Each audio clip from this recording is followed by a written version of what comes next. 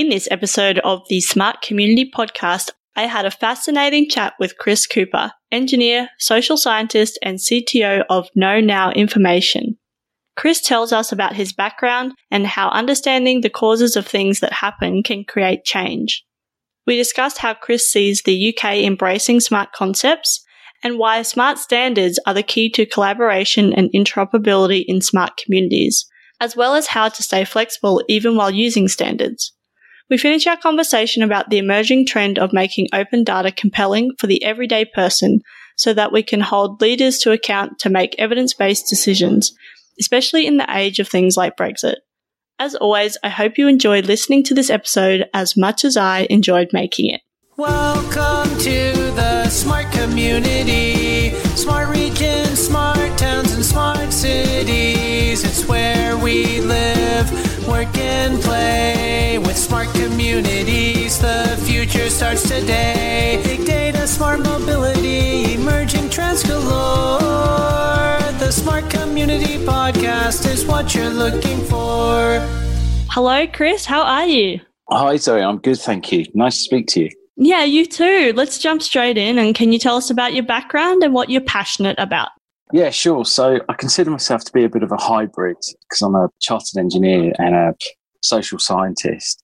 And what really floats my boat is I really like to understand why people make the decisions they do and how, if we had better data engineering and software engineering, can we make those little magic moments happen in life? And, an idea for that is, you could be getting ready in the morning and your autonomous vehicle just pops along just when you need it as you walk out the door. But you're not freaked out by it because you've allowed that to happen. That's the choice that you've made. And that would be the thing that really floats my boat is how do you make the magic happen? And it's all about bringing great information and great actions and outcomes to people that put a smile on their face. Yeah, awesome. I'm also an engineer and I find it really fascinating why people make decisions as well as just the typical foundational engineering stuff as well. So yeah, it's really awesome. Yeah, because us people, we can be a right tricky bunch. And I tend to base kind of why people do it on my own selfish short-termism and anyone that's a better person than me. And there's lots of you out there, many, many millions. Hopefully, because I'm at the bottom of the pile, everything would be, if it works in my head, then surely smarter, cleverer, more motivated individuals will also like it. But yeah, we love our grooves. And how do you shift someone out of a groove because you want them to be more sustainable or to use something less or to do something more? And why do we do it? And why do we do the things we do? And how do we get manipulated to do the things we do? And I'm a great believer it's all about that short-term endorphin rush that puts a smile on our face. So how can we use information to make that happen and stick it so you're happy to do what you're doing? And that's the cool thing. Yeah, because I guess like the manipulation kind of tool, maybe that's not the right word, but like, in advertising, we're manipulated every single day to do things that they want us to do. And what if we could actually do that for good things that, make our lives better and make the planet more sustainable and that kind of thing. Yeah, and I think, and this is where the social science bit for me comes in. So everything that I talk about tends to be not about IT, but about economics and sociology and psychology and understanding the politics and historical cultural reasons why things happen.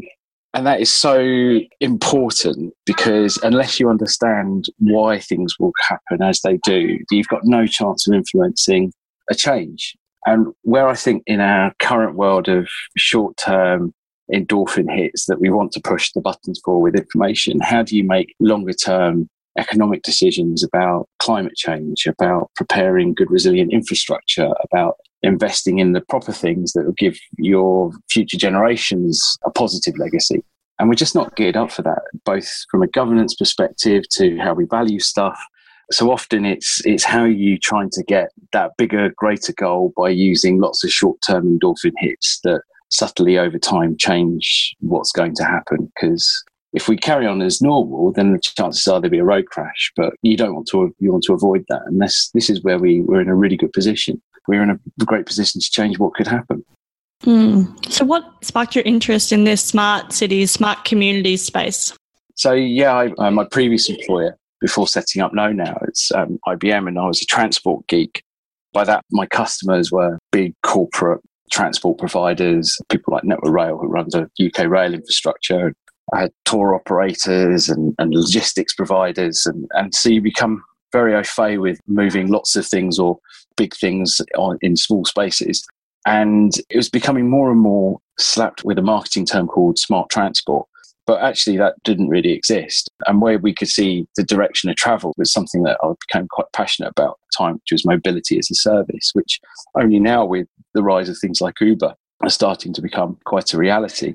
But because you're moving stuff and people around, you then stumble into things like energy, and because they tend to be operating in buildings, and you've got smart trains trying to talk to smart stations, and what's the data interface to be, and how do you then get the trains full with people, which then starts making you think about, well, what do people want to know? And then this led to the idea that people are part of communities. Well, communities are conglomerates of, and we tend to forget is us as people and what the greater good is. And that led me into things like sustainability and citizen centricity and becoming a champion of the use of personal data and not being freaked out by the fact that things are happening in your name and you didn't really ask for them. So making sure that you're in control over what you're doing and why you're doing it. Interesting. Yeah. And then I got sucked into helping to write some standards, PAS 181, which is now ISO 37016.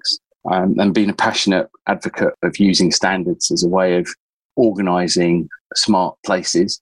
And I think we've got to get out of this. It's just all about cities. I think cities is a great way of capturing the zeitgeist, so to speak, but it's not necessarily about cities.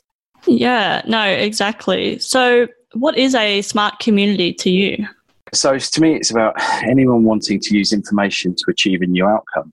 So that could be a campus at a university or a college. It could be a block of flats and some apartments. It's just a place where people come together and they want to achieve something different, and they're using information in such a way that allows that to happen.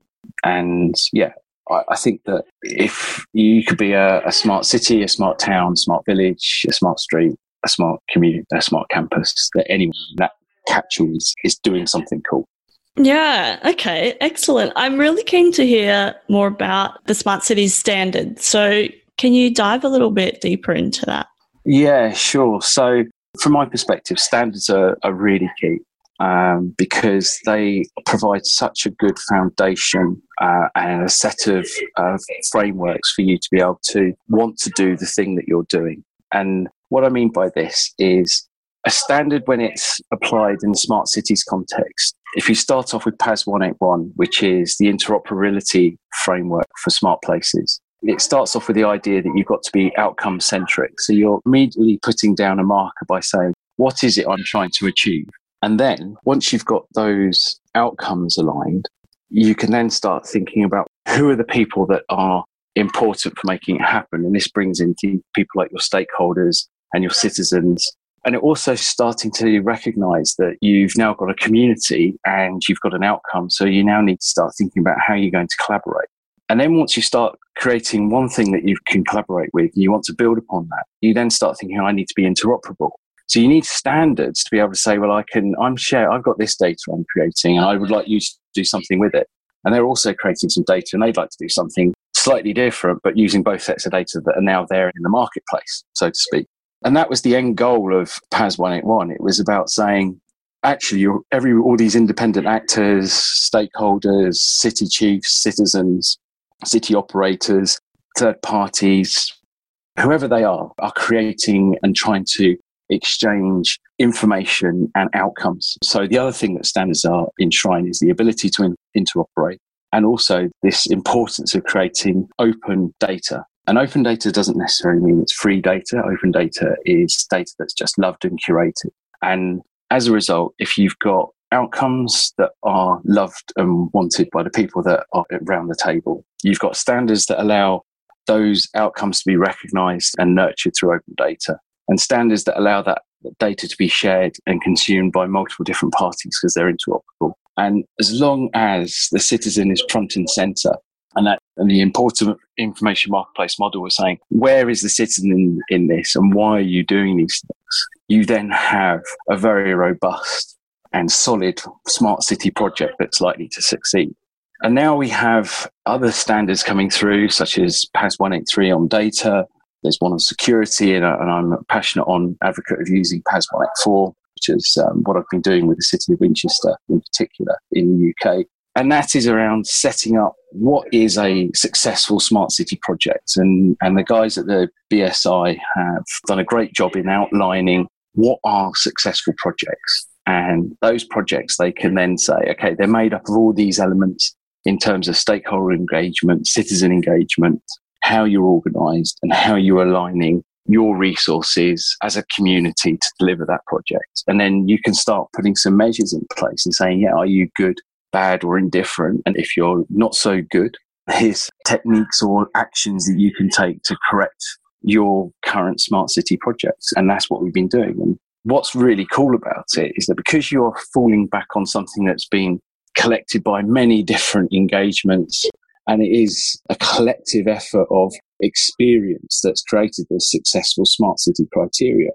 you know that you can go into your customer with confidence, say, look, I know this will work. If only you just fix this one bit, you'll find that it will unblock all these other things that are impacting it, because there's this tight relationship between things not working and necessarily filling the gaps.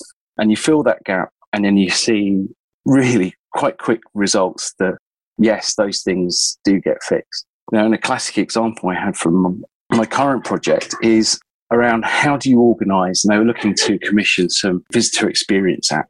And so what do visitors want? They want content. So how do we go and engage the people that are going to create the content and make them part of that community? And ironically, it wasn't even on the to-do list of the project team that they needed to go out and do this, but we applied the standard. It highlighted that there was a stakeholder missing, brought the stakeholder in. Not only did they provide content, but they provided additional funding as well. So it was a win-win for everyone. And that's the beauty of using a standard. It helps you keep on path, it saves you money, saves you time, and it delivers success. And it's been proven and time again. So I'm a big advocate of them. I think like with the standard, I love standards as well. Having that standard as a base, how do you ensure there's still like flexibility on top of that so then each place can do it to suit them, I guess? Good question. So I think it's all about what does your place want to be famous for, or what is your place focused on? And that, so you, for example, Know Now My Business is based down in Portsmouth on the south coast.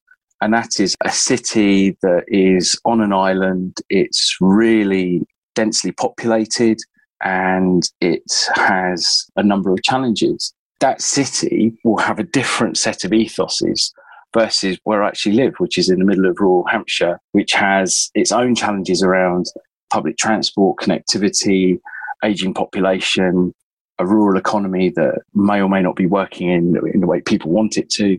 And it's those outcomes that you identify as a community that shape what it is, makes your city, community, place thrive.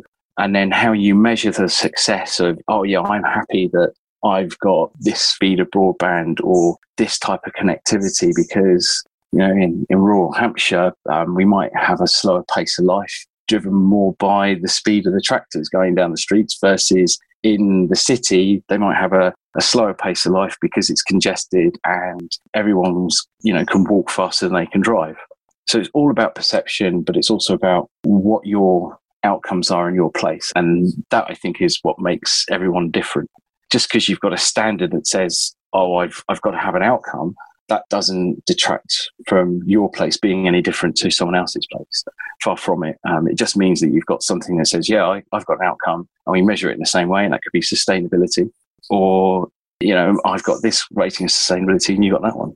Another analogy is, so for example, you could be, a way of solving congestion is you make traffic run faster, but that could have a detrimental impact on road safety and maybe air pollution. It might be improved because congested cars don't pollute so much. But on the other hand, it might have a massive impact on connectivity. So it's using those outcomes to shape your place that are key. And it sounds like, you know, the standards obviously take that into consideration, and with, you know, engaging with stakeholders, like you need to be outcome focused on your place, because if you go to somebody say a regional centre or a small town and be like, oh, yep, so we're going to do this, this and this, this. And if you haven't considered the local context, they're going to, tell you to get out, right, basically. Yeah, absolutely. And we shouldn't be scared of embracing standards and saying, okay, a smart place has these magic ingredients, and everyone's place will have a slightly different set of ingredients because they're all different. Where I think we are miles from, and we haven't even attempted to go there yet in a robust, proper way, is saying, what does good look like? What is a good smart city versus what is a bad smart city? And I think where we are in our journey of using smart city standards is we're at least putting in the foundations and the building blocks for cities that consider themselves to be smart to then say, and I'm smart because this is why. These are the outcomes. And then I'm going to have a more interesting dialogue as to why my outcomes are better than your outcomes. And because you'll be using things like open data and empirical results, because information gives you confidence. And as long as you can trust where that data comes from, and you probably should, because most of it will come from machines, and you're using not single data points, you're using a smorgasbord of information to say this is why your outcome is being achieved. And ultimately, if people have got a smile on their face, they'll be able to say with some pride, yeah, but I've got a smile on my face because of this. And as long as we don't, as communities, start going, my smile's bigger than yours and mine's better than yours, we should be rejoicing in the fact that more people have got smiles on their face because they believe their outcomes are being achieved and their communities are happy. And happier places mean less conflict, and less conflict means there's more wealth. And more wealth means there should be more happiness, or there's better things to do with our cash, time and resources. But yeah, it's going to be the definition, I think, in the future as why is my outcome better than yours, which probably will lead to conflict because we don't tend to like being told what to do we? Mm-hmm. Okay. Well, I might go back because I've skipped ahead a little bit, but I think we've answered this already. So my question was, why is this so important? And I think we've answered that a lot. So maybe let's go to the next one, which is more like, how is the UK embracing this kind of concept? And I guess I'd like to hear from your company perspective as well as like this standards perspective as well. Yeah, sure. So I think broadly, I don't think the smart cities market is embracing standards at all well. I think we pay lip service to them. And what's interesting is I was right at the start of the smart city standards journey when the UK government went out to industry and said, why hasn't the smart cities market taken up for a large corporate at the time that could claim that it set the whole smart cities journey off by coming up with the marketing term smart city? And we all said as one across the industry, it's because we don't have standards. So the UK government, along with some others, but the UK government supported BS, British Standards Institute, to create the first suite of PAS standards, of which 181 I helped write. And we delivered that. And then we sat back and went, we've got standards. And you talk to cities and the cities said to you, well done, thank you for that standard. But what does it mean? It didn't unlock the market. And cities are still struggling to abide by standards, to embrace open data, to actually use open data to help evidence-based decision making, to engage citizens in saying, here are some facts as a result of what we want to do and how would you like to spend the money? Because citizens are becoming more disengaged with making decisions and we're not using open data as we're supposed to. And we're not holding people to account that spend our money to make our places so-called better. So no, I'm a bit disappointed. And if I look at the journey that KnowNow's been on and the engagements that we are having with cities, half of them are going great, half of them haven't started because you find that you just get sucked into the clutch of public sector decision making. So you tend to be a bit more guerrilla and try and work around and take small opportunities to get involved in smart city discussions and maybe do a bit of a research project. And I think we've been supping at the R&D research grant cup for a while. I think we've still got a little longer to go, but that's had its own impact in that it's created many, many hundreds, thousands of different versions of how to do something. So we don't have yet that idea of good trusted brands delivering smart places, and maybe with Toronto and what Google's doing on Sidewalk Labs project, maybe that will be the starting point if you like Google as a brand. But I'd be fully expecting an Amazon smart city to start materializing pretty soon because Jeff's doing everything else and he's got nothing else to do now, has he? I guess it's interesting, like, who do we want to be building these creating these places, because I also think it's not necessarily about building new infrastructure. It's about embracing new ways of doing things, or, just not getting stuck in, we've always done it like this. So it is interesting. And who do we want to be running the show, I guess? Or maybe we haven't thought about that. Oh, I don't think we have thought about it. So the IET, the institution I'm part of, Institution of Engineering Technology, a year and a half, 2 years ago now, did a survey of people randomly chosen in the UK, asking them what the term smart city was. And top of their answers was, it's a place where the students hang out, which may or may not be true, because students are supposedly smart. The second winner was, it's where the well-dressed people go. And I think number 4 on the list was, it's something to do with the use of information, isn't it? Kind of a question, not unsure. So we've got a long way to go to get the narrative of a smart city is there. And I think we've also got this backlash. And one of the reasons why Know Now created our consent service, Consentia, which came out of a smart city accelerator that we were involved with in London, called the Cognicity Challenge. And we didn't want to be freaked out or give people on our app that we were hoping to win the competition with, freaked out by the way that we could manipulate the information feed based on the open data being streamed to your device that we could see because you were hooked up to our network. And we knew who you were, where you had been, where you were going, what you did yesterday, all your browser settings, really rich personal data. And, you had a data throttle, and that data throttle, which we termed Trust API, came into being as Consentia a year later. And obviously with things like GDPR in the EU, General Data Protection Regulation, which gives you, the citizen, certain inalienable rights over your personal data, the idea that you could be given choice and control as to what happens to your data, I think is one of the things we need to really focus on and give people that clear explanation of what it is they're going to get in return for the cool new service or the more sustainable, more resource efficient allocation of a thing, because that gives them an endorphin hit and a goodwill vibe and a feeling as part of a community. But at the same time, they're in control of going, no, I don't want to be part of that. I really don't care about that particular goal or objective. Or, yeah, I'll do it, but do it anonymous because I want to stay under the covers. But you should be in control over the data you share. And as we spew out more and more information and our digital profile bleeds into our real life in more ways than one, understanding that data, what it's being used for, who's using it, is going to be key, I think, in the future. So how do you think we can better integrate across different disciplines, government, industries? I'm going to come out with a trite answer here and say embrace standards, because I know it works. Yeah. It is standards. If that was a question, not set up our topic area of smart city standards, that is it. Standards help talk across silos. But fundamentally, the fact that smart cities, we haven't quite understood that in a smart city, you don't have a silo. You just have a service that works and it does something really well. And you use the information that service has been completed and the outcome and measure of what it is you want it to be done. It just gets done. We think in silos because we think in 19th century management control that says, I am a top-down hierarchy and therefore I need to have control over the working elements that make my thing fly. But if you look at how societies and how complex problems that soak up most of our resources, be it social deprivation, poverty, educational outcomes, poor health outcomes, they're all interrelated. So how do we get the information about that citizen's needs disseminated and operated on in the appropriate way that's best for the citizen and best for the place and the resource that it can throw at that citizen's challenge? And none of that involves a silo.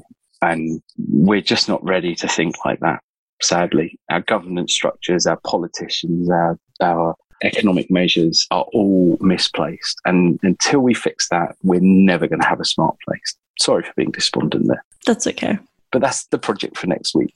Fixing the world. Fixing the world. Okay. Well, in fixing the world, we need to embrace some of these emerging trends. And I think I know your answer, but what do you think the emerging trends are that people aren't talking about enough? So I don't think we're talking about open data enough. And we're living through a really cool social experiment in the UK. I don't know whether you've heard about it, but it's called Brexit. And by the time this podcast goes out, we might know the outcome. But as a social scientist, this is fascinating, and you kind of pinch yourself and go, oh, I'm in it. But yeah, if only we had embraced and have evidence-based decision-making where we can hold people that make decisions on our behalf to account and trust the data and then use it and apply it. And if you look at some of the cool things that are happening with open data champions, and I'd make a call out to people like Tom Forth and Mark Braggins, and some of the guys up in Scotland, because they're doing some awesome stuff there, led by my good friend Colin in Glasgow. And it centres around putting not just data out there, but making it compelling, making it interesting, and engaging people in saying, hey, if you looked at this, and what does this mean for you? Now, that's cool. And we need to do more of that.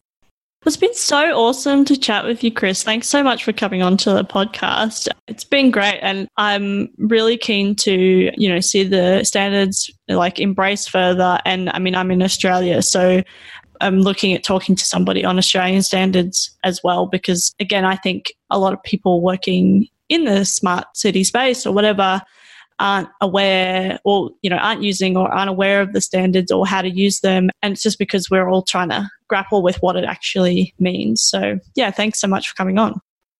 It's a pleasure. And I've got some Australian heroes, City of Bendigo in Victoria.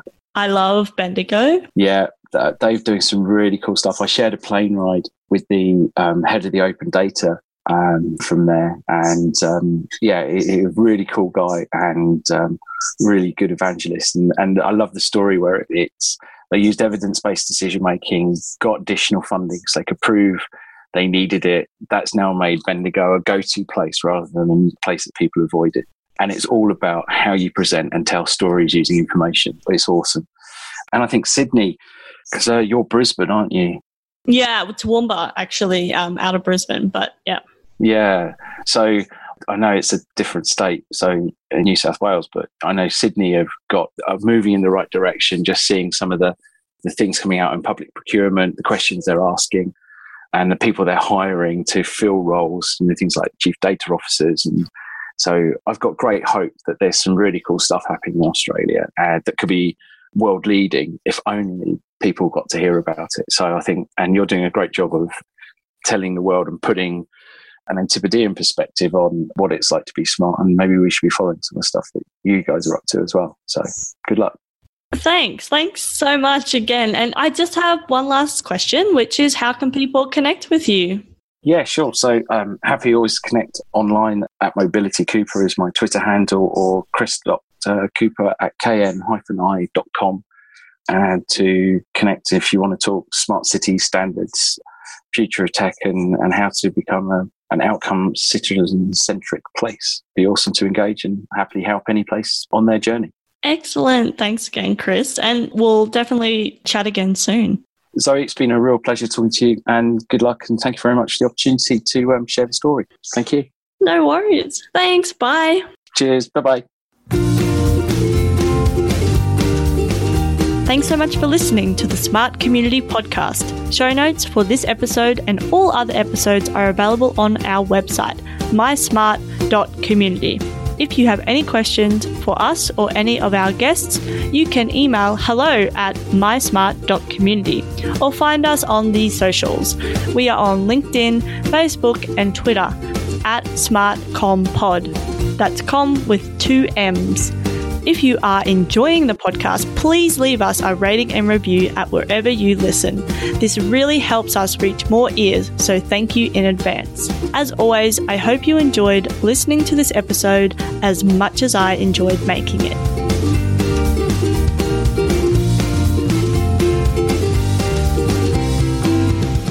The Smart Community Podcast is what you're looking for.